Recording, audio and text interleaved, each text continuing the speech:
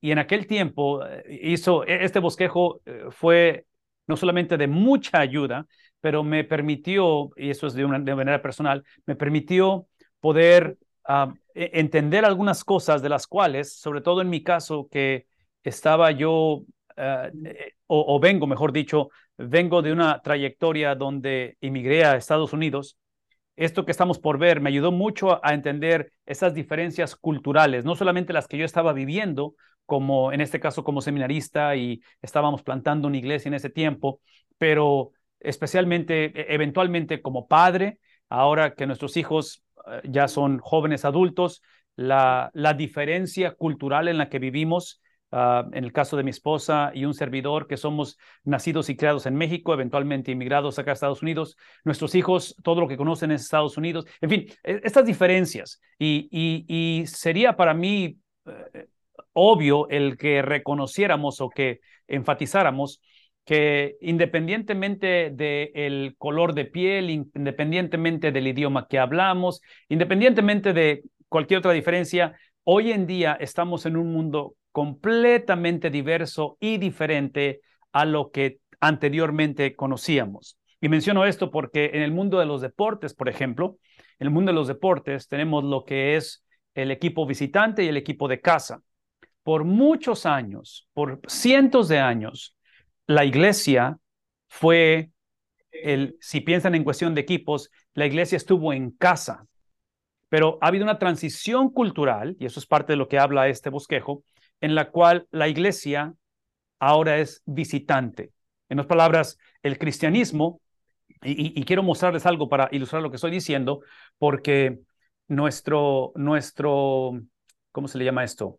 Subdirector sería la palabra, o el director, el asistente del director ejecutivo de la Convención Bautista de aquí de Texas, él manda él manda un correo electrónico semanalmente y haciendo conectando con las iglesias y cosas por el estilo.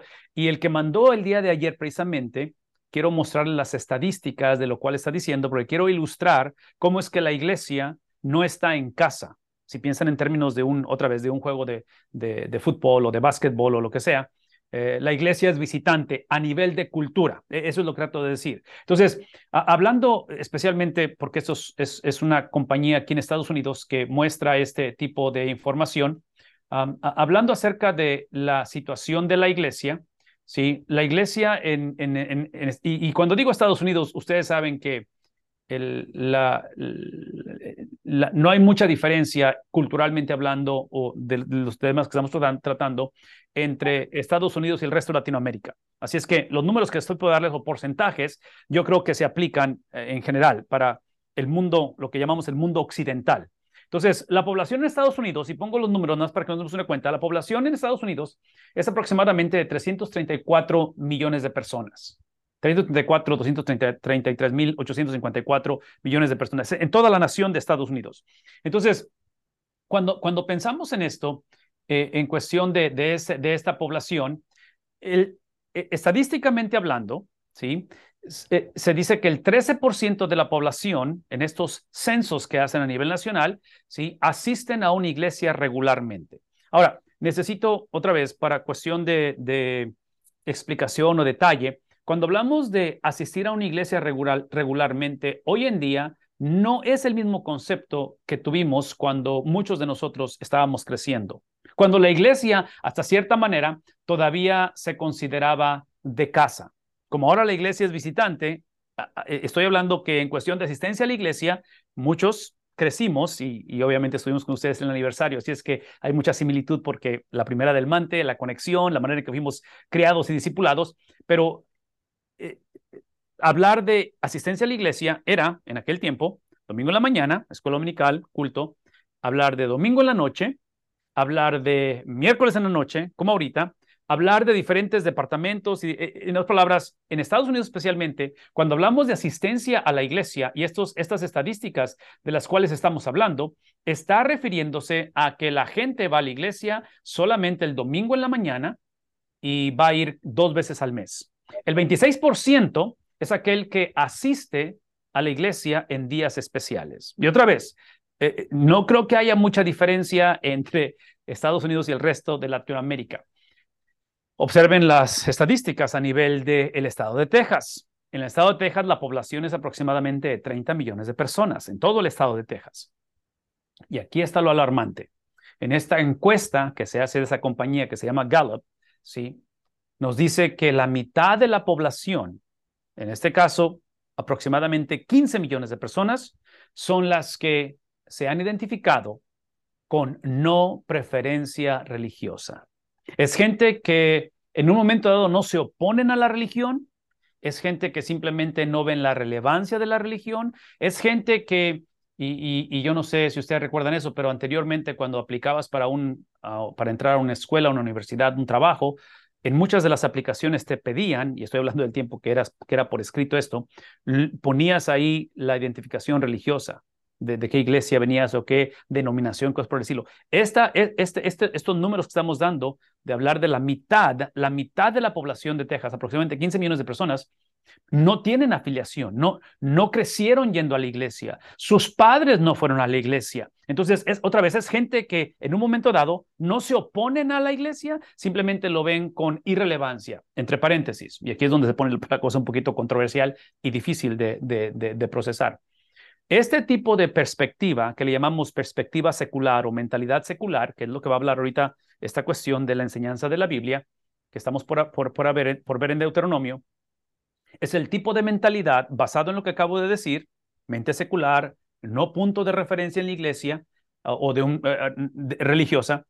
La implicación de ello es que en un momento dado, la cultura ha sido un movimiento incontenible, el movimiento secular en la cultura, de tal manera que hablar de iglesia o de religión es un sinónimo de hablar de absolutos.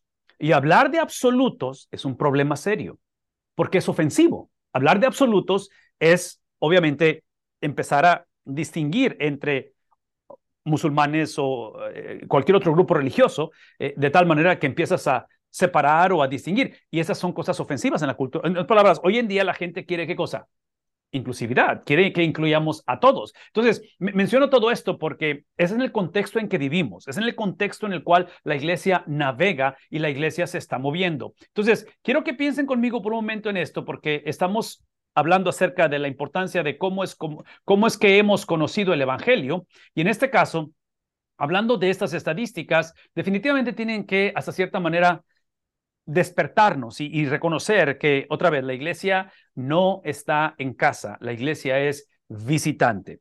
La pregunta ahora es, ¿qué significa eso para la iglesia? ¿Qué hacemos con respecto a esto? Y ustedes esto lo saben porque lo han visto a través de la palabra de Dios, pero el evangelio siempre se ha movido precisamente en dirección opuesta a lo que es la corriente, a lo que es, otra vez, lo que se considera en casa. Entonces, ahí en sus hojitas, es donde quiero que vean el bosquejo que les he dado, en ese bosquejo de cómo aprendemos nuestra fe en Dios, iniciamos precisamente con una conversación que es extremadamente importante en el aspecto de discipulado, en el aspecto de transferir o de poder compartir el evangelio. Y estoy hablando de esta porción de la Biblia que, si ustedes recordarán, y digo recordarán porque a lo mejor recuerdan cómo se ha movido el Antiguo Testamento, pero tenemos 5 libros que se considera el Pentateuco, los primeros 5 de la Biblia, que se le acreditan a Moisés. Y dentro de estos 5 encontramos este último, que es Deuteronomio, que es el que estamos hablando ahorita, o estamos en el capítulo 6. Este Deuteronomio es lo que se considera como los sermones de Moisés. Y si pueden pensar en de esta manera. Imagínense a Moisés en su edad avanzada, lo cual lo está, en una etapa en la cual él básicamente está reintroduciendo, esta es la palabra clave, reintroduciendo, y en muchos casos es introduciendo por primera vez, por segunda vez o tercera vez, el evangelio. Está sentando la ley, está sentando la perspectiva de Dios, la mentalidad de Dios, el carácter de Dios, en fin. Y menciono todo esto porque en este capítulo número 6, que es uno de sus sermones, está precisamente hablando acerca de esto y es lo que se conoce como el Shema. Está hablando acerca precisamente de lo que es la ley. Y ustedes recuerdan este pasaje. Entonces, quiero que piensen conmigo en esto porque si somos una cultura, si somos una generación que no tenemos ventaja de estar en casa, sino que somos el equipo, que dijimos, visitante, la pregunta no es si el Shema, si Deuteronomio 6 sigue siendo veraz. La palabra de Dios siempre es veraz. La palabra de Dios no necesita nuestra aprobación. La palabra de Dios no necesita ser creída o afirmada. La palabra de Dios no necesita consenso. ¿Sí captamos eso? La palabra de Dios es la palabra de Dios. Pero aquí está lo que en un momento dado, aquí es donde se complica, y digo se complica, pero es un reto, es de que en el plan de Dios, en la manera en que Dios ha estipulado su redención hacia las naciones, su evangelización, la manera en que Dios ha establecido otra vez ese plan redentor, Él ha decidido hacerlo a través de su pueblo. Y la implicación es esta, porque otra vez, piensen conmigo, el libro de Deuteronomio está siendo entregado, dado, está siendo expuesto por Moisés en una etapa crucial, porque esta es la generación que fueron los que nacieron en el desierto y es la generación que va a poseer la tierra. Entonces, una es que salieron de Egipto y por 40 años anduvieron básicamente navegando, pero en 40 años hay un discipulado, hay una introducción o reintroducción de la ley. Número uno.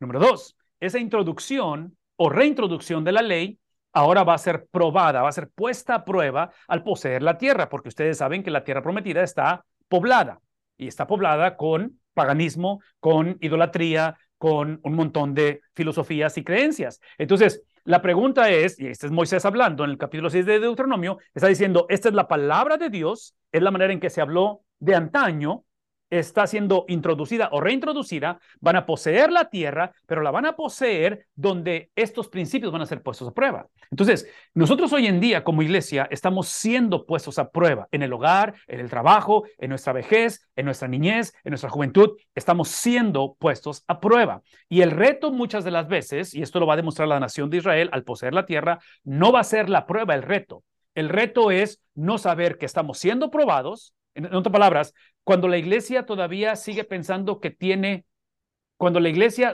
erróneamente sigue pensando que está en casa cuando realmente es visitante.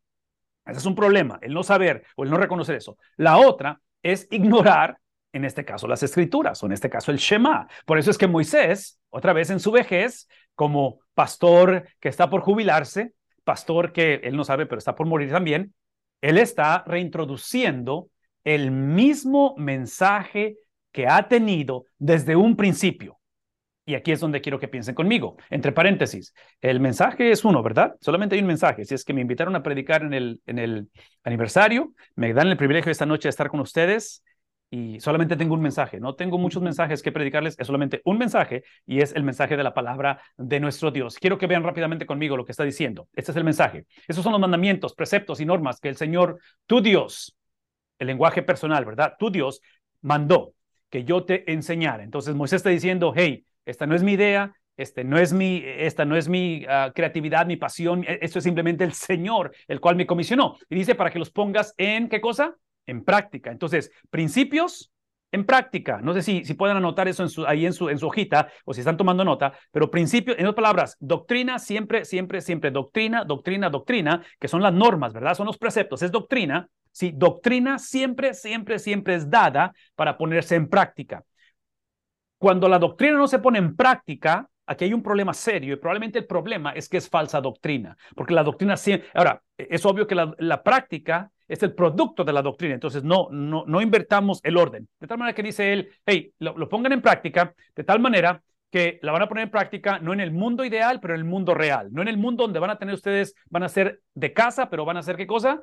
Los visitantes, en este caso en la tierra que vas a tomar por posesión, para que durante toda tu vida, tú y tus hijos, porque la cuestión de tener hijos y de reproducirse es un mandato divino, ¿verdad? Desde el libro de Génesis, el fructificados y el multiplicados, el llenar la tierra, eso juzgadla. Trágicamente, otra vez, la mente secular se ha infiltrado en nuestra generación, donde ahora tenemos el problema de, ¿qué cosa? De matrimonios retrasados, donde nos casamos y no queremos tener hijos, o en fin, esa es otra conversación para otro tiempo, pero el punto aquí es que es para en tu vida y tus hijos y tus nietos honren ¿a quién?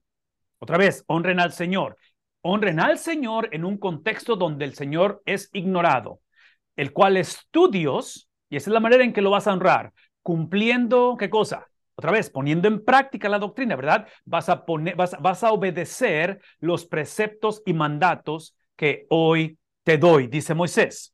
Y aquí está lo que produce eso. Produce para que disfrutes no de una vida sin problemas.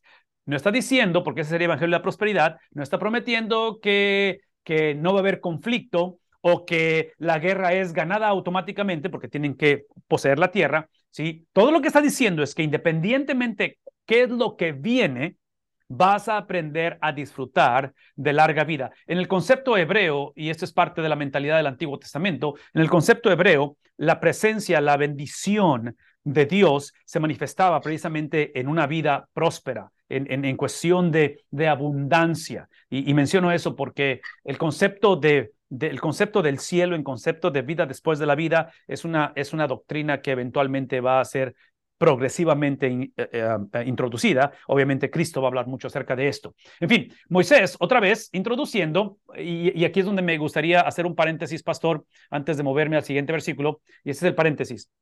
Número uno es que sí me encantaría que me dijeran que cómo estamos procesando esto, porque es bastante la información que estamos leyendo, que estamos presentando, número uno. Y la otra cosa que me encantaría que pensaran conmigo es si eso está creando preguntas o comentarios, porque quiero que nos detengamos, quiero que dialoguemos un poquito acerca de esto, porque aquí está el punto. El ejercicio o el bosquejo que tienen en sus manos, el propósito es ver cómo el pueblo de Israel aprendió o practicó, aprendió, transfirió, poseyó su fe.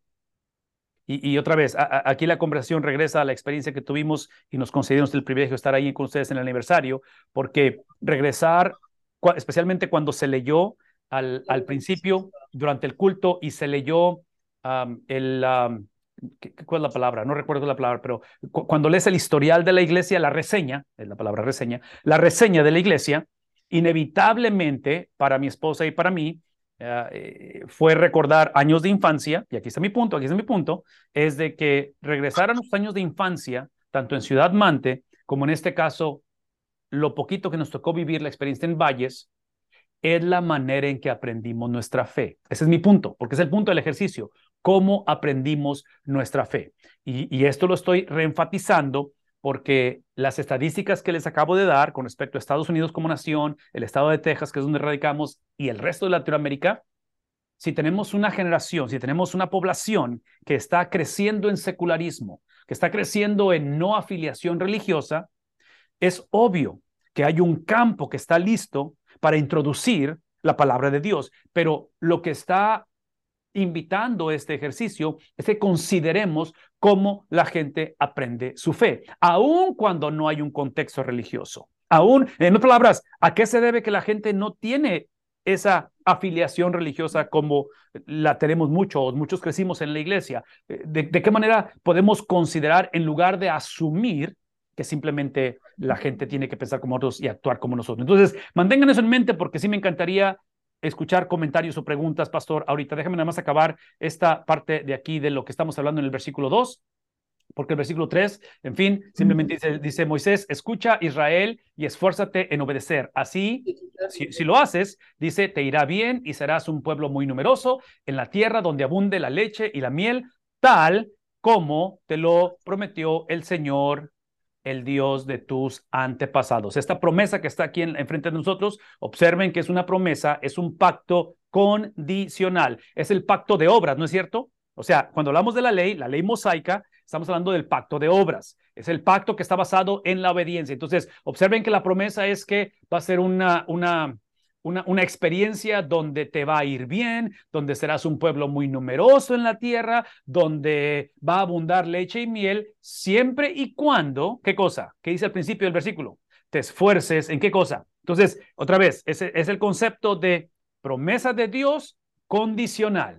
Promesa de Dios condicional. Versículo número que sigue, número 4, dice, escucha Israel. Y aquí está el mensaje. Esta es la manera en que ellos aprendieron la fe. El Señor nuestro Dios, ¿qué dice? La versión de Reina Valera dice, uno es. Esta versión dice que es el único Señor. Entonces, piensen conmigo cómo es que Moisés está reintroduciendo el evangelio, está reintroduciendo el carácter de Dios, y la manera en que lo está haciendo Moisés, que aquí es donde típicamente no le hacemos justicia a la Biblia porque se nos ha olvidado esto, pero lo que está haciendo Moisés está reintroduciendo el concepto, la doctrina del monoteísmo. Es un solo Dios. Este pueblo viene de 400 años de politeísmo, de idolatría, de múltiples deidades. Es la manera en que pensaban, es la manera en que aprendieron su fe, ¿verdad?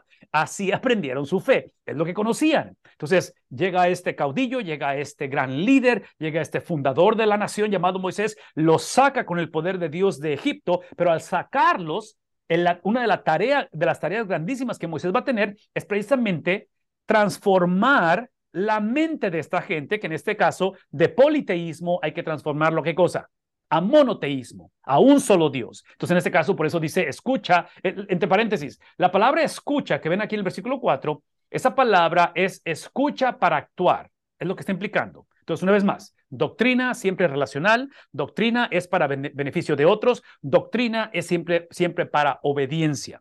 Entonces, el punto aquí es el monoteísmo. ¿Cómo introduces ese monoteísmo? Lo va a hacer de esta manera.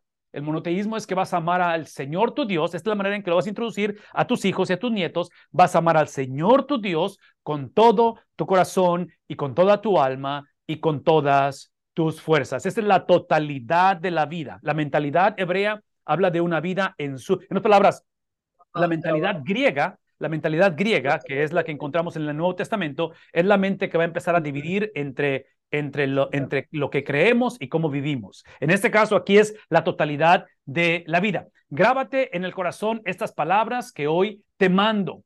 Y aquí están las palabras, ¿sí? Quiero que las inculques continuamente a tus hijos.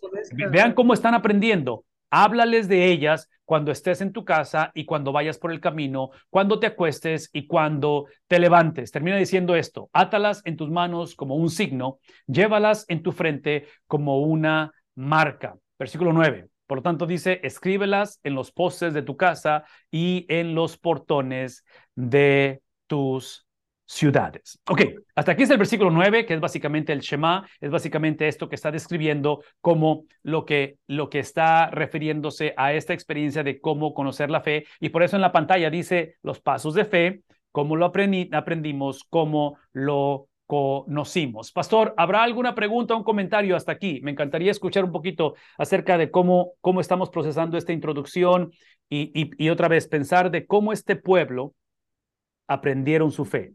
Y cuando digo de aprendieron su fe, implica que dejaron sus creencias, lo que traían de Egipto, están adoptando una nueva perspectiva, una nueva fe, una nueva manera de pensar esto, y ahora van a ser retados, como dije al principio, donde van a poseer una tierra, y ustedes recordarán que parte del mandato es que no se mezclaran, ¿verdad? Es la cuestión de matrimonios interraciales. Aquí hay un principio importante, La Biblia no prohíbe, la prohibición de matrimonio interracial en este contexto de Deuteronomio está, ¿qué es la palabra?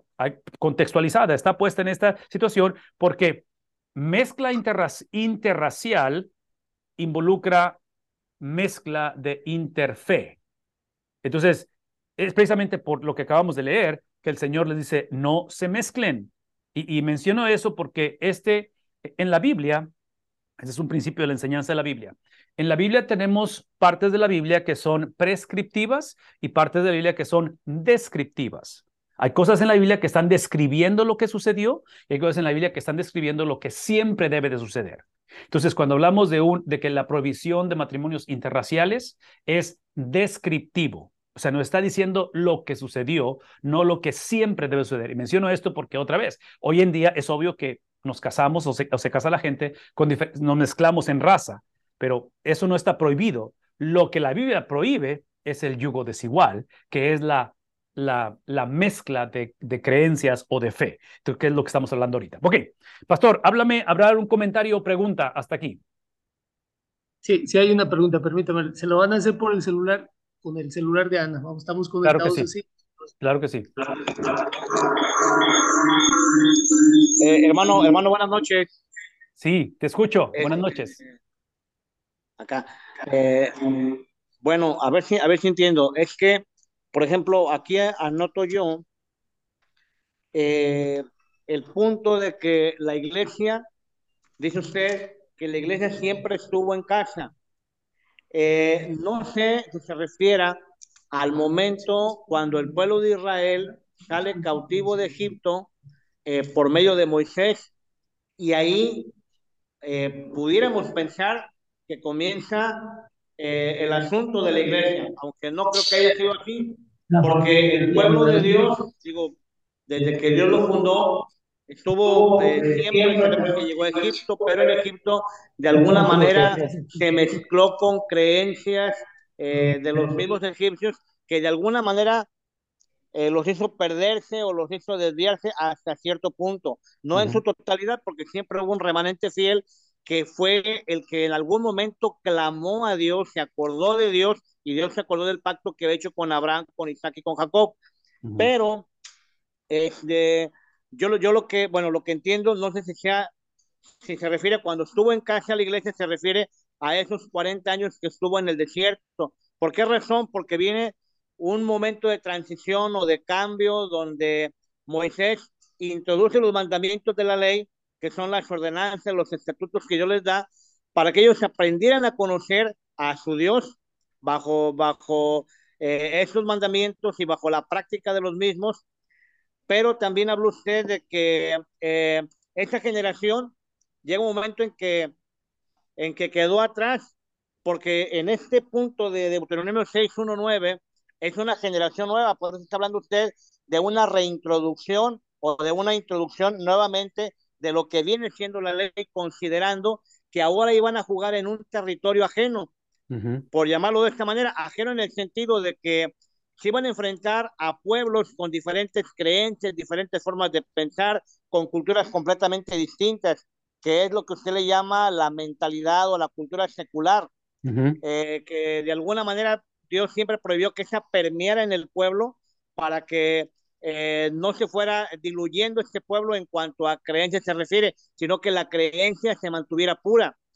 Entonces, cuando habla de jugar en territorio ajeno, me imagino que se está refiriendo a eso, ¿no? A que va a entrar a una tierra prometida donde se va a topar, va a comenzar una lucha, una batalla, una guerra, eh, pues donde va a haber eso, ¿no? Una pelea, y Exacto. ellos tienen que mantenerse fieles en cuanto a esa reintroducción de la ley, donde están conociendo a Dios, el carácter de Dios, el pensamiento de Dios, pero que tienen que llevar a la práctica esa doctrina que de alguna manera los va a llevar a que tengan éxito en cuanto a lo que viene siendo poseer esa tierra, ¿no? Que Exacto. claro, pues, Sí. No, sabemos no, que hubo cosas más adelante que pasaron, ¿no? Acerca de la experiencia del pueblo, pero ya será otro tema que podemos tratar más adelante. Entonces, nada sí, más era el comentario que quería yo hacer. estás en lo A ver si correcto. me di a entender, No, claro que hermano, o a lo sí. mejor Claro. los enredé. No, no, no, no. Claro que sí. Claro que sí. Y qué bueno que tu pregunta me ayuda a ser un poquito más claro en la definición de los términos que estoy usando, porque usé la analogía otra vez, de un partido de fútbol donde tienes visitante y tienes el de casa. Entonces, definitivamente sí. La única cosa que quiero aclarar es esto. Que puedo pensar en diferentes etapas de la historia del pueblo de Dios en cuestión donde tuvieron esa ventaja o esa cuestión de ser de casa, y luego etapas donde la perdieron. Entonces, así nada más, a grosso modo, sin meternos en detalle, inclusive se la puedo mandar al pastor Félix y él la puede repartir, pero tenemos una línea del tiempo dentro del material que enseñamos donde puedes ver la cronología de estos eventos. Y ahorita sí, nada más rapidito, puedo pensar que una de las etapas donde estuvieron en casa es la etapa de la monarquía unida, cuando está Saúl, David y Salomón. Fue mucha prosperidad, fue mucha la influencia, en fin. Y después de ellos, recuerdan ustedes que viene precisamente el producto de la desobediencia y es de dramas, ¿verdad? Entonces, la otra cosa que quiero que piensen en esto es esto. Y ahorita todo lo que comentaste, excelente, porque me hizo pensar en varias cosas. Una de ellas es esto. Cuando el pueblo de Israel posee la tierra, cuando salen de Egipto y poseen la tierra, que es los dos eventos que hacen sándwich, los 40 años en el desierto, lo dije hace un momento, en Egipto van a ser 400 años de politeísmo, mucha religión, muchas filosofías, en fin, Egipto, esas naciones, en otras palabras, la religión era algo latente, palpable. Entonces Moisés no recibe la gente que él saca de Egipto no vienen sin perspectiva religiosa, vienen bien arraigados en sus religiones. ¿Cómo lo sé eso? Acuérdense lo que sucede. Lo primero que sucede es la creación del becerro de oro. En fin, ustedes saben, esa idolatría. El poseer la tierra es otra vez con un montón de religión. Este es mi punto. Esta es la razón que estoy mencionando esto. Las estadísticas que les presenté hace un momento, basado en estas encuestas que ha habido recientemente a nivel nación, a nivel estado, lo interesante al hablar de una generación que somos una generación secular, que no tenemos una perspectiva religiosa o un punto de referencia como muchos lo tenemos en nuestro crecimiento, no implica, eso es lo que es mi punto, no implica que nuestra generación no sea espiritual. Somos una generación extremadamente espiritual. Simplemente que nuestra espiritualidad no está basada en la perspectiva bíblica. Y esa es la razón que lo menciono, porque otra vez me hiciste pensar en esto. Yo argumentaría, este sería mi argumento, sería mi idea, y no digo estar en lo correcto, pero es lo que me imagino. Yo tengo la imagen de que nuestra generación es muy similar, ahorita, muy similar a la generación que Jesús encontró hace 2000 años, porque en la cultura romana había esa pluralidad de religiones y los romanos en particular, que eran los que estaban en control del mundo conocido, ellos no se oponían a religiones diferentes a las de ellos, siempre y cuando no declararan que esas religiones eran las únicas. Entonces, mientras hubiera ese sentido de inclusividad, hey, no la podemos llevar la fiesta en paz. Entonces, una de las cosas que el cristianismo viene a hacer, y ustedes lo saben, es hablar de exclusividad. No podemos hablar de que, hey, aquí todo se vale. No sé si estén de acuerdo conmigo en ello, pero ¿no es la cultura en que vivimos hoy en día? Yo argumentaría que hoy en día, y por favor escúchenme, esta es la cosa, este es el meollo del asunto de esta noche y todo lo que vamos a hacer. Esto que acabo de decir, de incluir, de no ofender, de que así como los romanos, hey, aquí se vale de todo, es la mentalidad de mucha gente en la iglesia, de muchos cristianos. Ese es el problema, esa es la razón por la cual tenemos que hablar de esto. En otras palabras, si pensamos en la cultura de los romanos iban a actuar como los romanos iban a actuar. O sea, como gente, otra vez, pluralista, secular, como le quieran llamar. En nuestro contexto, el mundo va a actuar como... El problema no es cómo actúa el mundo, que sí es un problema. El problema es la iglesia. El problema es que llegamos a un punto en el cual alguien como Josué, capítulo ¿qué? 24, versículo 15, al final de Josué, viendo al pueblo de Dios que trágicamente siguieron las corrientes paganas, ¿qué dice Josué? Decidan a quién van a servir. Si van a servir a los dioses de las naciones o van a servir al Dios de vuestros padres. Porque yo y mi casa, ¿qué dice Josué? Serviremos a Jehová. Entonces, vean la exclusividad de la palabra del Señor. Entonces, eso es importante hablarlo, hermano, y ahorita que haces la pregunta, ¿a qué nos referimos cuando hablamos acerca de tener esa cuestión de estar en casa a diferencia de estar como visitantes? Históricamente hablando, aproximadamente, estamos hablando después de Cristo, en el año 330, por ahí más o menos, el Evangelio había crecido, y ustedes saben esto históricamente, y parte de este crecimiento del Evangelio, con la venida de Cristo y el lanzamiento, la formación de la iglesia local, fue principalmente por la persecución. Ustedes lo saben. O sea, históricamente sabemos que hay genocidios, que hay persecución. Entonces, la persecución creó esa atracción para el Evangelio, para que se moviera.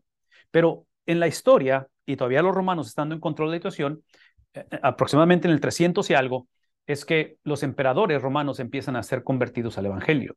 Entonces, ahí es donde el cristianismo se convierte en la religión oficial de la cultura, donde ahora hubo una interacción, donde ahora pensar en cristianismo era pensar en, otra vez, el hecho de nacer bajo la tutela romana implicaba que eras cristiano. Entonces, empieza esa era en la cual se le conoce como la era cristiana, y es una era donde el cristianismo agarró mucha atracción porque empezó a tener esa ventaja. Entonces, cuando uso el lenguaje de visitante y de casa, es que en ese periodo que duró muchos años, cientos de años, siglos, eventualmente eso se pierde. Entran diferentes etapas, diferentes eras, diferentes experiencias, la era industrial, en fin, empiezan un montón de situaciones que han pasado en la historia de la humanidad que han cambiado todo este tipo de experiencias. Entonces, cuando uso este lenguaje, estoy hablando simplemente de que es obvio que no estamos en casa, es obvio que somos visitantes.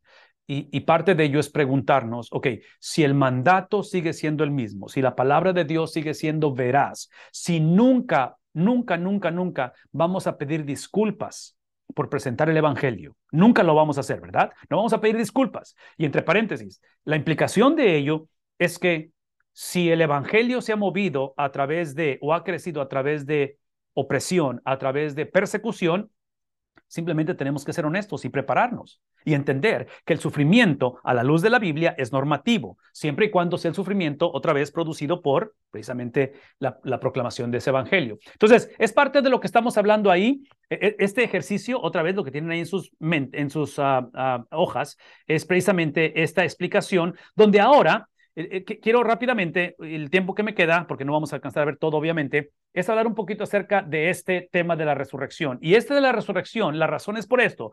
Acuérdense que el punto del ejercicio es aprendiendo nuestra fe en Dios. ¿Cómo es que aprendemos? O en este caso, escuchen mis palabras con mucho cuidado. ¿Cómo es que aprendimos nuestra fe en Dios, número uno? O número dos, porque somos una cultura que hemos perdido esa influencia, ¿cómo es que olvidamos? ¿Cómo es que empezamos a ser negligentes a lo que nuestros padres nos enseñaron? Porque otra vez, usando la analogía de Deuteronomio, usando la situación de Josué al final de su libro, trágicamente lo olvidaron, ¿no es cierto? Entonces, si vamos a compartir, si vamos a usar la escuela dominical, si vamos a ver nuestros cultos dominicales o de miércoles, si vamos a hacer la iglesia donde estamos sembrando iglesias, tenemos que saber a qué terreno estamos moviéndonos. Entonces, tenemos que preguntarnos, una es, ¿cómo es que yo aprendí? ¿Cómo es que yo fui discipulado, evangelizado? ¿Cómo es que mis padres, mis abuelos, cómo es que, en fin, todo eso, considerarlo, celebrarlo, pero ahora movernos a territorio foráneo, movernos al campo misionero, que son nuestras colonias, que son nuestros vecinos, que son nuestros mismos nietos muchas de las veces, ¿no es cierto? Son aquellos que crecieron en la iglesia, pero han dejado la iglesia. Son aquellos que escucharon el evangelio, pasaron por una experiencia en Cristo, pero trágicamente algo sucedió, que se enfrió la situación, que la iglesia está batallando, que la iglesia está por cerrar, en fin, ustedes saben de lo que estoy hablando, y estoy dando ejemplos negativos, pero también hay ejemplos muy buenos, y ustedes como iglesia definitivamente ejemplifican mucho de esto por el trabajo que están haciendo y la manera en que Dios los usa. Entonces, hablando de la resurrección, es simplemente el tema que vamos a usar como el ejemplo para hacer esto. Y es simplemente otra vez un ejercicio para que consideremos, y aquí ustedes pueden cambiar el tema de la familia en lugar de la resurrección, pueden poner el tema de la muerte, pueden poner el tema de, no sé, de finanzas, en fin, el tema que ustedes quieran, pero simplemente el que estamos usando ahorita porque es uno de los más fáciles de ilustrar. Rápidamente, la primera cosa que se nos invita es hablar de la explicación e iniciar la conversación por la generación en que vivimos, donde la conversación no inicie o no requiera que la persona tenga fe, que la persona sea un creyente. Porque vean vean la pregunta. La pregunta es, ¿cuáles son las evidencias? ¿De qué cosa? En este caso, de la resurrección. Porque si yo voy a afirmar, voy a predicar, voy a compartir la doctrina de la resurrección, no puedo iniciarla o hablarla asumiendo que la gente cree en la resurrección, que la gente entiende lo que es la resurrección, o en este caso cualquier otro tema. Entonces, en este caso, los ejemplos bíblicos que tenemos con respecto a ello es el de Marcos 15:24. Aquí están las evidencias que no requieren fe. La evidencia es que lo crucificaron. La evidencia es que repartieron su ropa y que echando suertes para ver qué le tocaría a cada uno. ¿Qué es el punto? De que la evidencia, esa es la evidencia, no requiere fe. La evidencia es que esto que está en la pantalla, que Marcos está documentando, es cumplimiento de ¿qué cosa? De profecía. Es algo que históricamente sabemos que a través de estas escrituras religiosas, estoy consciente que son religiosas, porque es parte de una religión, hablando del judaísmo, hablando del cristianismo, ¿sí? Pero se está cumpliendo, esto es profecía. En otras palabras, esto no requiere que tengas fe en Dios para reconocer que esto sucedió, que está documentado y lo que se anunció que iba a suceder, definitivamente sucedió. Habla más adelante con respecto a eso en el capítulo 16, versículo 8, donde habla, otra de las evidencias es que temblorosas y desconcertadas, ¿qué cosa? Las mujeres, ¿quiénes fueron? Las mujeres salieron huyendo del sepulcro, no dijeron nada a nadie porque tenían miedo. Una de las características de estas evidencias precisamente es el hecho de que si yo me estoy dando la tarea de evangelizar, de compartir, de enseñar, de promover o de convencer que Cristo ha resucitado, yo no hubiera incluido a las mujeres, porque históricamente sabemos que la mujer en este tiempo no tiene influencia. En otras palabras, si yo estoy tratando de vender mi producto o la experiencia que tuve, en este caso la resurrección, yo voy a buscar a las personas de influencia, voy a buscar a las personas que tienen el pudor, que tienen la autoridad para que mi mensaje sea patrocinado, sea endorsado por ellos. Y en este caso, observen a quién decide Dios usar para disipar este mensaje. Por eso definitivamente es incoherente a menos que sea verdad. Más adelante, otra evidencia, capítulo 28, versículo 11. Mientras las mujeres iban de camino, una vez más, ¿qué dice? Algunos de los guardias entraron en la ciudad e informaron a los jefes de los sacerdotes de todo lo que había sucedido. Otra vez, encontramos este documentar de personas que no eran parte del movimiento, parte de la comunidad de fe y que definitivamente dan esta afirmación. Después de reunirse estos jefes con los ancianos y de trazar un plan, les dieron a los soldados una fuerte suma de dinero, o sea, el soborno. De tal manera que les encargaron, eso es lo que les encargaron, ese es el soborno. Digan que los discípulos de Jesús vinieron por la noche y que mientras ustedes dormían, se robaron el cuerpo. Y así el gobernador llegó a enterarse de esto y dice, nosotros responderemos por ustedes y les evitaremos cualquier problema. Así que los soldados tomaron el dinero e hicieron como se les había instruido. Vean lo que dice aquí, esta es la versión de los sucesos que hasta el día de hoy han circulado entre los judíos. ¿Qué es el punto? El punto es de que observen cómo evidencias, históricamente hablando, proféticamente hablando, que es uno de los distintivos del cristianismo, a diferencia de cualquier otra religión en el mundo, el cristianismo es la única religión en todo el mundo, en la historia de la humanidad, que tiene este distintivo de profecía cumplida. Es lo que acabamos de leer. Pero observen cómo esta afirmación de la resurrección de Jesús se mueve en contra precisamente de la negación de ello.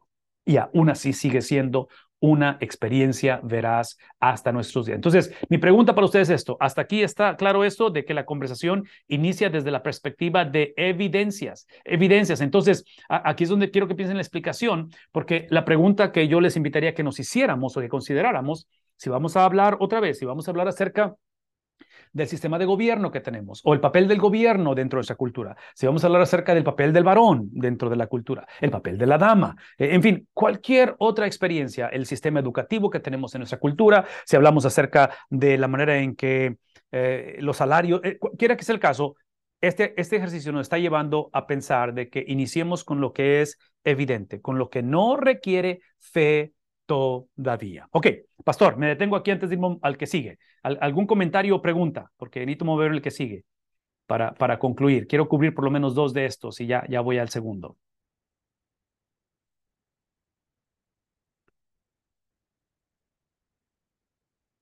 Ok, si no hay ninguna pregunta, ¿le sigo entonces? Y dejamos un poquito de preguntas al final. ¿Les parece bien? Ok. No escucho a nadie hablar. Todos los micrófonos están silenciados. No sé si alguien quiera decir algo, pero o algún comentario, pero me voy a mover entonces, ¿ok? A lo que sigue. Déjenme. Perdón, Sí, hermano, si hay una pregunta, háblame. permíteme un segundito. Sí, claro. La tengo así. Más que una pregunta, no sé si es una observación, hermano. En Sí, sí. esto, en cuanto a que estamos hablando en el primer punto acerca de lo que es el judaísmo. porque se está hablando precisamente de los principios, de que cómo se iba a enseñar y Moisés pues dijo que tenía que darse, aquí se determina a través de este rezo, ¿verdad? O dado del conocimiento del Shema. Ujú, Ese es el judaísmo donde se empieza a enseñar, en donde se enseña desde la casa, ahí se educa. ujú. Pero ahora la pregunta es, entrando a lo que está hablando acerca de la resurrección, cuando nosotros vamos a enseñar a un nuevo creyente, no sé si hablo desde la perspectiva o desde el punto de vista dentro como iglesia, sino aún enseñando a alguien que es un nuevo integrante o que apenas está tratando de comprender lo que es el cristianismo, enseñarlo desde el punto de vista de esto, desde lo que es la resurrección, el porqué de la crucifixión de nuestro Señor Jesucristo y cómo nace el cristianismo. O sea, no sé Sí, si sí, me, sí, sí, sí, sí, sí, definitivamente. O sea, lo vamos a enseñar. Este tema lo vamos a enseñar, sea una persona principiante en el Evangelio, sea una persona que ignora el Evangelio, sea una persona que por curiosidad simplemente preguntó, o a lo mejor es un culto de resurrección un domingo en la mañana y tienes visitantes. O a lo mejor es una oportunidad en un autobús donde simplemente platicas con alguien. Pero aquí está el punto. E inclusive hoy platiqué con mi papá, porque mi papá acaba de regresar de Monterrey, porque precisamente el primero de 14 hermanos, papá es de una familia de 14 hermanos, el primero de 14 acaba de fallecer. Entonces, de mis tíos. Entonces, una cosa que platicábamos él y yo es que en el funeral él tuvo la oportunidad de compartir el Evangelio. Entonces, es obvio que en un funeral tienes un margen muy grande para poder hablar de vida después de la vida. Entonces, en este caso, es obvio que queremos hablar de la resurrección de Jesús, porque esa resurrección de Jesús es la antesala de lo que está por venir en nosotros, ¿no es cierto? Inclusive, no me voy a adelantar, pero el mismo ejercicio que tienen ahí en sus manos, habla el apóstol Pablo, creo que es en el número 4 o 5 del bosquejo, donde habla en la referencia de Corintios, que dice, si Cristo no resucitó, ¿qué cosa? Vana es nuestra fe. Entonces, menciono todo esto porque nosotros tenemos que presentar el mensaje tal y como es. Dije hace un momento que no vamos a pedir disculpas por lo que creemos, ¿verdad? No vamos a pedir disculpas, no vamos a adaptarnos a las corrientes de este mundo, no vamos a practicar ese pluralismo o esa mentalidad donde no queremos ofender a nadie. Es en el concepto de amor, porque tampoco tenemos que dar de bibliazos a la gente, es en el contexto de amor, de la importancia no solamente de lo que decimos, pero cómo lo decimos, ¿verdad? Por eso, escuchen lo que voy a decir, aquí hay un paréntesis rápido. No es accidente que Cristo tenía que no solamente morir por nosotros, pero Cristo tenía que vivir por nosotros.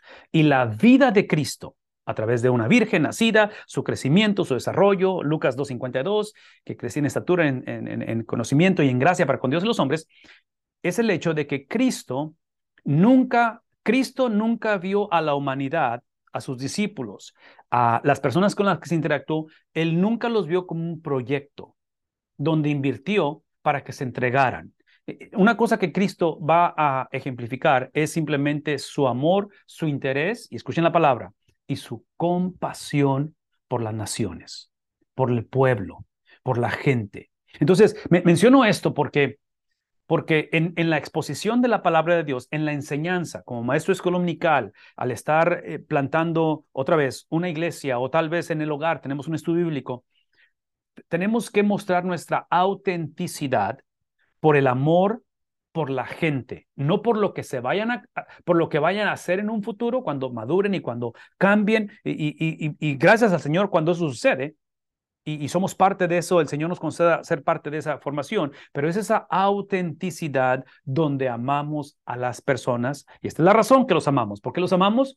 Porque Él nos amó primero, ¿no es cierto? Entonces, este compartir, en este caso de la resurrección, además para reafirmar lo que acabas de decir, porque la respuesta es sí, lo que dijiste, es precisamente que estamos presentando esto desde la perspectiva donde tenemos que hacer el esfuerzo, por favor escúchenme, porque entre más tiempo pasamos en el contexto de la iglesia, entre más envejecemos en el cristianismo, en el evangelio, más se nos olvida lo que es o lo que era no conocer a Cristo. Entonces, la implicación de ello es que olvidamos lo que es ser una persona incrédula, olvidamos lo difícil que es para la mente secular afirmar verdades radicales, en este caso como la resurrección, porque la resurrección es una idea extremadamente descabellada, ¿no es cierto? La mentalidad secular simplemente dice, hey, vive lo que tengas que vivir porque un día entregas la toalla, entregas los tenis, cuelgas los tenis y se acabó la película, ¿verdad? Es la mentalidad, otra vez en este caso, secular. Entonces, hablar de la resurrección, el ejercicio está forzándonos o está invitándonos a, a, a tocar los temas, cualquiera que sea, y por favor escuchen lo que voy a decir, porque otra vez, yo sé que estamos hablando como iglesia. Está invitándonos a que toquemos los temas creando un hábito de ver la perspectiva desde otro lado, no nada más de la de nosotros. Por eso dije al principio que cuando habla de la explicación, que es este número 1, está invitándonos a que no asumamos que la persona tiene fe o que la persona cree en vida después de la vida. O en un momento dado, como dije al principio, no es tanto que se oponga a la doctrina de la resurrección, pero no ve la relevancia. No. O sea, es así como diciendo, ¿y luego? O sea, ¿y qué? ¿Cuál es el punto? Entonces, ahí es donde quiero que de alguna manera hagamos esfuerzo. La otra cosa es esto, que yo espero que, y sé que es una realidad, pero espero que haya más intencionalidad en esto. Necesitamos crecer en nuestra agresividad de infiltrarnos en este mundo, de vernos como misioneros. Y menciono esto de agresividad, de intencionalidad, porque entre más convivimos con el mundo que no conoce de Cristo, más sensibles nos vamos a convertir en la manera en que, no es que afirmemos lo que la gente piensa, pero otra vez, pienso en la persona de Cristo. ¿De qué se le acusó?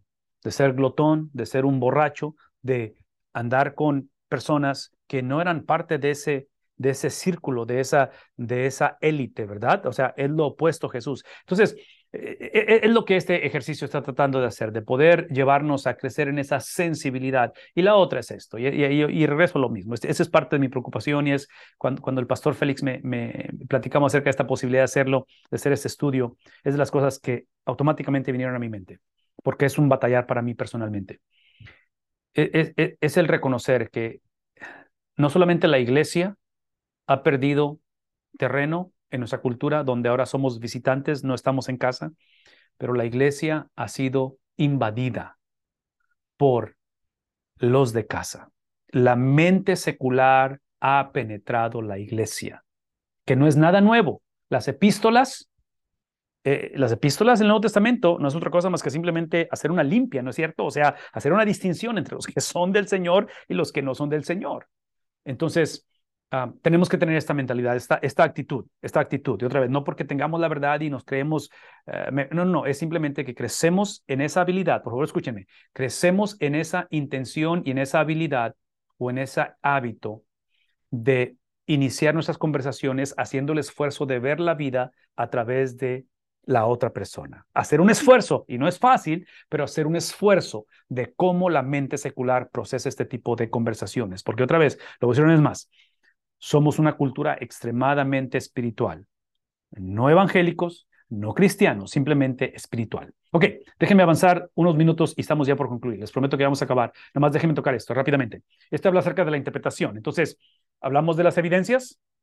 Ya hablamos de lo que no requiere fe, en este caso la resurrección. Hay ciertas evidencias dentro de la palabra de Dios, dentro de los escritos, dentro de esta literatura que el Señor ha escogido preservar de antaño, que creemos y afirmamos que es divina, ¿sí? Pero aún el incrédulo no tiene que reconocer que es divina, simplemente que literariamente hablando, desde como pieza literaria, observen la unidad de la Biblia, observemos cómo la Biblia no se contradice a sí misma, ¿verdad? Porque estamos presentando una apología, estamos presentando una defensa de nuestra fe, ¿verdad? Es lo que estamos haciendo. Entonces, ahora, en el número 2, ya que llegamos a ese común denominador, entre cristianos, no cristianos, entre no importa quién sea la audiencia, llegamos al común denominador de que históricamente podemos corroborar que hubo un varón hace 2000 años que caminó esas esas calles empolvadas de esa comunidad del Medio Oriente, y que históricamente sabemos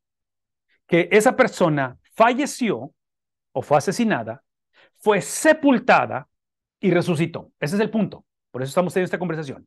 El número 2 ahora nos abre la posibilidad a decir, ok, ya que afirmamos esto, no tienes que creerlo, simplemente no puedes negar. En otras palabras, va a requerir más fe negar la resurrección de Jesús que afirmar que Él ha sido resucitado. Una vez más, va a requerir más fe negar la resurrección de Jesús que el aceptar que Él resucitó. Por lo tanto, la pregunta es, ¿qué significan estas evidencias? Y aquí es donde entramos en diferentes perspectivas. Y aquí es donde tenemos lo que sigue, y aquí no vamos a cubrir el 2, la próxima semana cubrimos lo demás, pero lo que sigue, por favor escúchenme, lo que sigue va a requerir de que nuestra convicción de la veracidad de la Biblia esté afirmada precisamente a través de la dirección, a través del empoderamiento del Espíritu Santo. Y ahorita voy a explicar por qué. Esto es mucho más que simplemente conocimiento. Inicia con conocimiento, involucra conocimiento. Por eso estamos teniendo este estudio bíblico. Pero al final de la conversación, para que una persona pase de incredulidad a ser una persona crédula, es la obra del Espíritu Santo. Y lo mismo diría en cuestión de nuestra vida. Mantener nuestra vida y mantener nuestra doctrina, mantener afirmando lo que hemos creído y lo que creemos, es la obra del Espíritu Santo. Entonces, y esto lo menciono por lo siguiente. En esta interpretación, en Mateo 28, 16 y 17, observen lo que suceda. Ustedes saben que esa es la gran comisión, Mateo 28, y ese es el principio de la gran comisión. Típicamente estos dos versículos no se leen o son olvidados en la gran comisión. Típicamente es en el 19 y el 20, ¿verdad? Donde está el énfasis. Yo argumentaría que el más importante de la gran comisión, si la gran comisión es del 16 al 20, estoy por leer 16 y 17, en mi opinión, el 18 es el más importante. Y ahorita voy a decir por qué. Pero aquí está el punto. Estamos hablando acerca de qué significan las evidencias, porque la evidencia es que Cristo resucitó y ya resucitado, ¿qué sucede? Los 11 discípulos fueron ¿a dónde? A Galilea, a la montaña que Jesús les había indicado. Entonces Cristo ya les indicó, ya resucitó, Cristo se va a encontrar con ellos y cuando lo vieron, vean esto, vean la diversidad de interpretación. Sí, la evidencia es que Él ha resucitado. Aquí el punto es que Cristo resucitó y que esa afirmación no requiere que alguien la crea, simplemente resucitó. Aquí es donde entra la diversidad de cómo responde la gente a la evidencia. Y en este caso, unos van a adorar y otros van a, ¿qué cosa? Van a dudar. Entonces, aquí está mi punto. Piensen conmigo, como padres, como abuelos, como jóvenes, señoritas. Están teniendo una conversación con el nieto. Están teniendo una conversación con el tío que antes venía a la iglesia, pero dejó la iglesia. A lo mejor dejó el ministerio. A lo mejor era diácono, quien sea la persona. A lo mejor es un compañero de trabajo. Entonces, ya le hemos presentado la evidencia, y en este caso puede ser la evidencia de que no puede seguir viviendo de esta manera, de que no puede vivir, y cualquiera que sea la situación que esté viviendo la persona. No tiene que ser la cuestión de la resurrección de Jesús, pero la persona está viviendo de una manera que no agrada a Dios. Entonces, ya que hemos presentado el mensaje, ya que el Señor nos da esa cita divina y le presentamos el mensaje, ahora, basado en la veracidad del mensaje, aquí está el punto, basado en la veracidad del mensaje, tenemos que darle margen al individuo, margen al nieto, margen al visitante en la iglesia, a que interprete el mensaje que le hemos presentado. No impongamos nuestra interpretación sobre el mensaje. Démosle a la persona ese margen. ¿Por qué? Porque estamos leyendo en el capítulo 28, versículo 17, que cuando Cristo se hace presente, el resucitado, unos, ¿qué cosa? Unos adoraron y otros dudaron. Entonces, estamos en la misma conversación, estamos hablando exactamente acerca de lo mismo, y aquí es donde continúa la enseñanza de esto. De ahí es que otra vez se aparece, habla con ellos, y observen ahora, esa es la interpretación de los discípulos. La interpretación de Jesús, ¿qué dice Jesús acerca de sí mismo? Y miren, observen los versículos, la referencia bíblica, Lucas 24, 18 al 27 y luego 36 al 49. Esa es la conversación, y no la vamos a leer porque Tengo todos los versículos en la pantalla para leerlos, pero por cuestión de tiempo no lo vamos a hacer. Pero esa es la conversación, ¿recuerdan la historia? Es con aquellos que van rumbo a Emaús. Y el punto es este. Ustedes recuerdan la historia. Pero en la historia es que estas dos personas que van rumbo a Emaús están hablando acerca de qué cosa? De la resurrección, ¿sí? Y en medio de esta conversación, adivinen quién se aparece. Exactamente, el resucitado. Y lo interesante de la historia es que al aparecerse Cristo, ellos no lo reconocen que es Cristo. Y dentro del batallar, del procesar, porque otra vez, escuchen lo que estoy diciendo, tenemos que darle margen a la persona, al nieto, al cuñado, al abuelito, a que procesen lo que están experimentando. En otras palabras, asegurémonos que la persona no está afirmando nuestra fe. La persona tiene que lidiar con su propia fe, con su propia convicción. Es la obra del Espíritu Santo en su misericordia, usándonos a nosotros como el vehículo para presentar ese mensaje, pero no es nuestra fe en la vida de ellos. No forcemos nuestra convicción sobre ellos, que el Espíritu lo haga. Entonces, en este caso, observen la conversación, Cristo está platicando, va en el camino con ellos y ellos otra vez están en esa situación donde no saben si sí, si no, qué ha pasado. La situación está bastante conflictiva. Hay un sentido de temor, hay un sentido de revolución, hay un sentido donde saben que algo ha pasado, pero no están seguros qué es lo que ha pasado y qué es lo que hace Cristo. Porque aquí estamos hablando de la perspectiva de Cristo con respecto a las evidencias. Ya vimos la perspectiva de los discípulos, cómo unos adoraron y otros dudaron. Ahora, Cristo, cuando Él habla y dice, déjame decirte qué significa que el Mesías ha resucitado, ¿saben lo que hace Cristo? Cristo se va precisamente desde el principio y empieza a través del Antiguo Testamento a darles una vista panorámica del Antiguo Testamento, enseñándoles y recordándoles, porque es la Biblia de ellos, acerca de este evento trascendental. ¿Qué es el punto? Que Él simplemente, la manera en que Cristo presenta este mensaje, la manera en que Él interpreta la evidencia de la resurrección, la interpreta a través de la historia, a través de lo que Dios ha hecho a través de la historia, que simplemente es un recordatorio que cada quien procesa estas evidencias o estos factores de una manera un poco diferente. Ok, tengo otro ejemplo, si no me equivoco, y aquí están todos los versículos, porque les dije que ahí estaban los versículos y son bastantes. La interpretación de Pablo, rápidamente. No, había uno antes. La de Pedro. Ok, la de Pedro, rápidamente. ¿Cómo interpreta Pedro la resurrección de Cristo? ¿Ven la referencia bíblica? Capítulo 2, versículos 32 y 33 y 36 del libro de Hechos. ¿Recuerdan ustedes qué pasó en el capítulo 2 de Hechos? Es el Pentecostés. Es la experiencia donde Pedro se va a parar para predicar ese sermón donde 3,000 personas vienen al conocimiento de Cristo. ¿Qué dice Pedro con respecto? ¿Cómo interpreta Pedro las evidencias? A este Jesús, dice Pedro, Dios, ¿qué hizo? Aquí está la evidencia, esto es lo que no podemos negar, esto es lo que no lo estoy compartiendo para ver si lo creen, para ver qué piensan, para ver qué sienten, para ver si vieron la última película de terror y creen que hay vida después. No, él está diciendo, Dios lo resucitó. Eso es lo no negociable. Aquí está el punto. Y de ello, todos nosotros, ¿qué cosa? Otra vez, testigos oculares, ¿verdad? Una característica del apostolado o aquellos que califican como apóstoles no es solamente la habilidad única que Dios les dio de ser inspirados y escribir la escritura, presentar la palabra de Dios, pero una de ellas era la cuestión de ser testigos oculares. Entonces fueron testigos oculares de su ministerio y en este caso de su resurrección. Y esto es lo que significa, Pedro está diciendo, ¿qué es el significado de esto? Que fue exaltado por el poder de Dios y habiendo recibido del Padre el Espíritu prometido, ha derramado esto que ahora ustedes están contemplando, que ven y oyen. En el versículo 36. Por lo tanto, aquí está, esto es lo que significa. Por lo tanto, sépanlo bien, todo Israel, toda la nación de Israel, que a este Jesús, a quien ustedes crucificaron, adivinen qué, Dios lo ha hecho Señor y Mesías. Entonces, observen por lo menos son 3 diferentes interpretaciones de la misma evidencia. La última, y aquí terminamos, es la interpretación del apóstol Pablo. Romanos capítulo 1, versículos 1 al 4.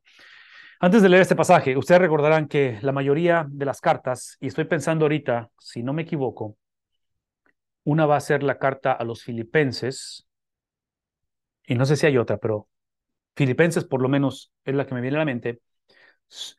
El distintivo de esta carta, a diferencia de las otras 12 que se le atribuyen a él, porque son 13 las que se le atribuyen a Pablo, es que Pablo en todas sus cartas, una de las razones que él escribe o una de las cosas que él hace en sus escrituras, y ahorita lo vamos a ver aquí, es que él tiene que defender su apostolado, porque lo van a cuestionar, lo van a acusar, lo van a, en fin, es una de oposición a su apostolado, ¿verdad? Él como apóstol. Entonces, la razón que menciono eso es porque esto que estamos leyendo del capítulo 1, versículos 1 al 4 de Romanos, es parte de esa defensa que está presentando. Por eso dice Pablo, hablando de su persona, ¿qué cosa? Siervo de Cristo Jesús. Y aquí está aquí está la defensa, aquí está la cuestión para que, hey, no más acusaciones, no más calumnia. Soy llamado a ser apóstol, lo cual implica que antes estaba apartado de Dios, ahora estoy apartado para Dios. Y el haberme apartado no es porque soy mejor, no es porque soy especial, no es porque, no. La razón que me apartó, esa es la razón. ¿Para qué me apartó? Me apartó con un solo propósito. Y el propósito es anunciar, no lo que pienso, no lo que me sucedió, no mi experiencia, y va a hablar de la cuestión de su ir hacia Damasco. Pero él lo que va a anunciar es a la persona de Cristo y la obra de Cristo, que eso es lo que significa el Evangelio. La definición del Evangelio es la persona de Cristo y es la obra de Cristo. Y dice el versículo 2, que por medio, escuchen esto, que por medio de sus profetas, está yendo el Antiguo Testamento, por medio de los profetas, está hablando del Evangelio, está hablando acerca de el Evangelio de Dios. Este Evangelio de Dios es el que por medio de los profetas ya había prometido, ¿en dónde? En las Sagradas Escrituras. Entonces, vean la unidad, está corroborando lo que ya había sido anunciado y había sido presentado. Este evangelio, la persona de Cristo y la obra de Cristo, habla literalmente de quién? De Cristo.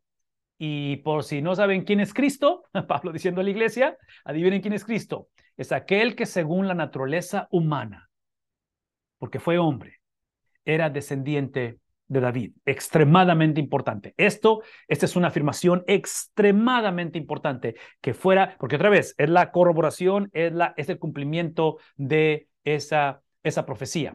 Pero, aquí está el pero, siendo humano, siendo descendiente de David, pero, dice él, según el Espíritu de Santidad, fue designado con poder Hijo de Dios por la resurrección. Entonces el contraste es esto, humanidad de Cristo, divinidad de Cristo.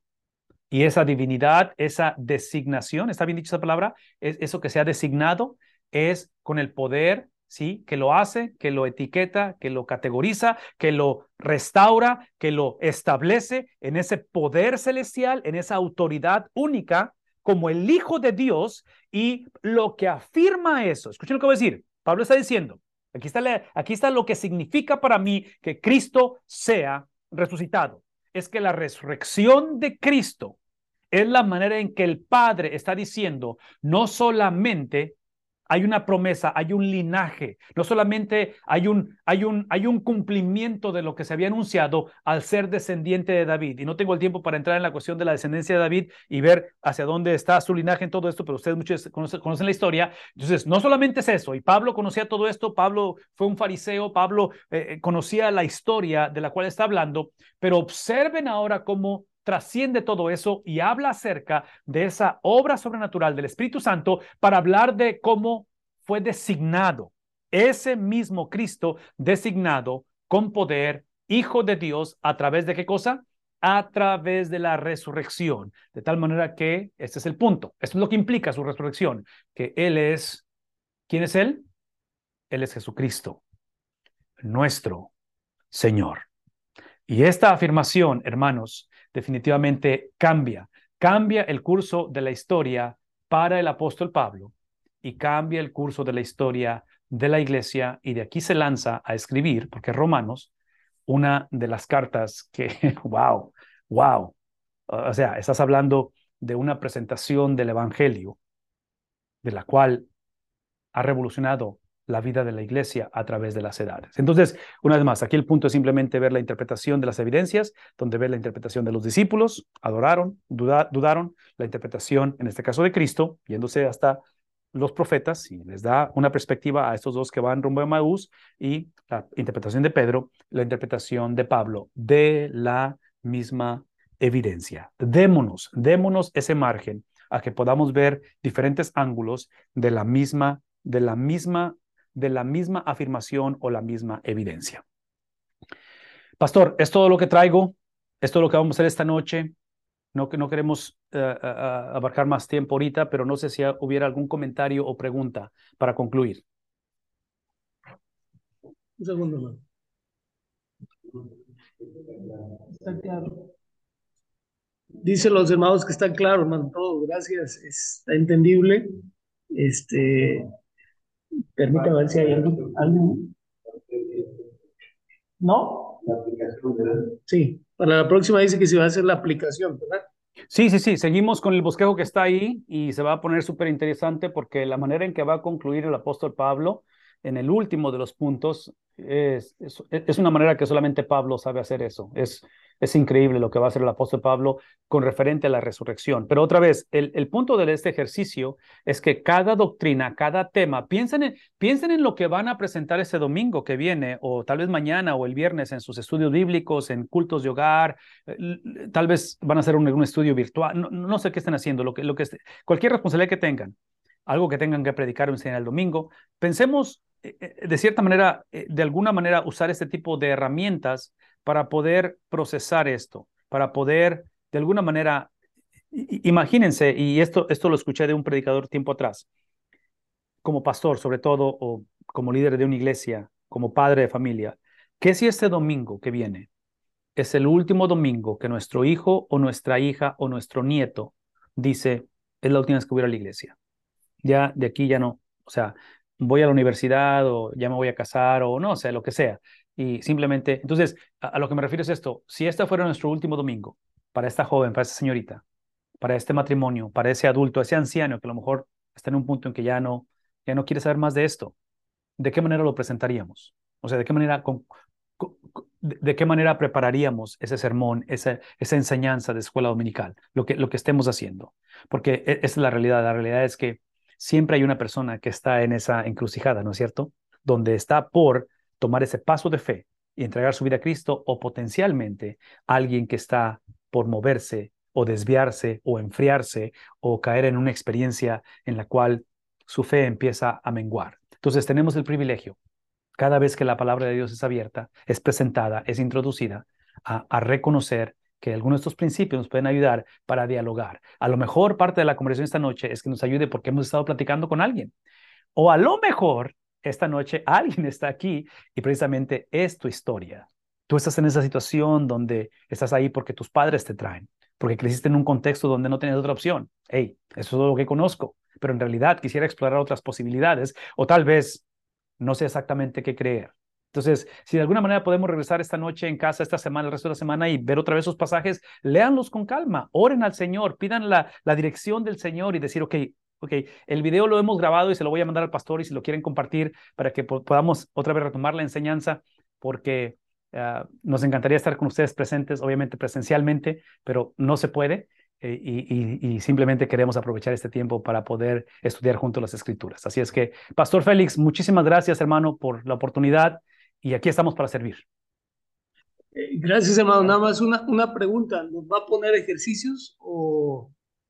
Bueno, sí vamos a hacerlo, pero después de esto que estamos haciendo ahorita aquí. Ahorita tal vez si pudiera hacer una asignatura sería, porque es obvio que ahorita todo es muy rápido, y si yo tuviera el tiempo, yo me aventaría más tiempo en cada uno de los pasos.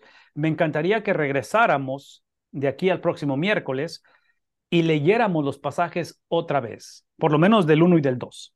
Regresar, sobre todo el de Emaús, que es bastante largo, leerlo con calma y verlo a través de esos lentes. O sea, está la interpretación de los discípulos, la interpretación de Cristo, la interpretación de Pedro. Entonces, ¿qué es lo que están diciendo? ¿Por qué están procesando el mismo evento de diferentes maneras? ¿Cuál es la razón? Entonces, esa sería mi sugerencia de hacer de aquí para la próxima semana.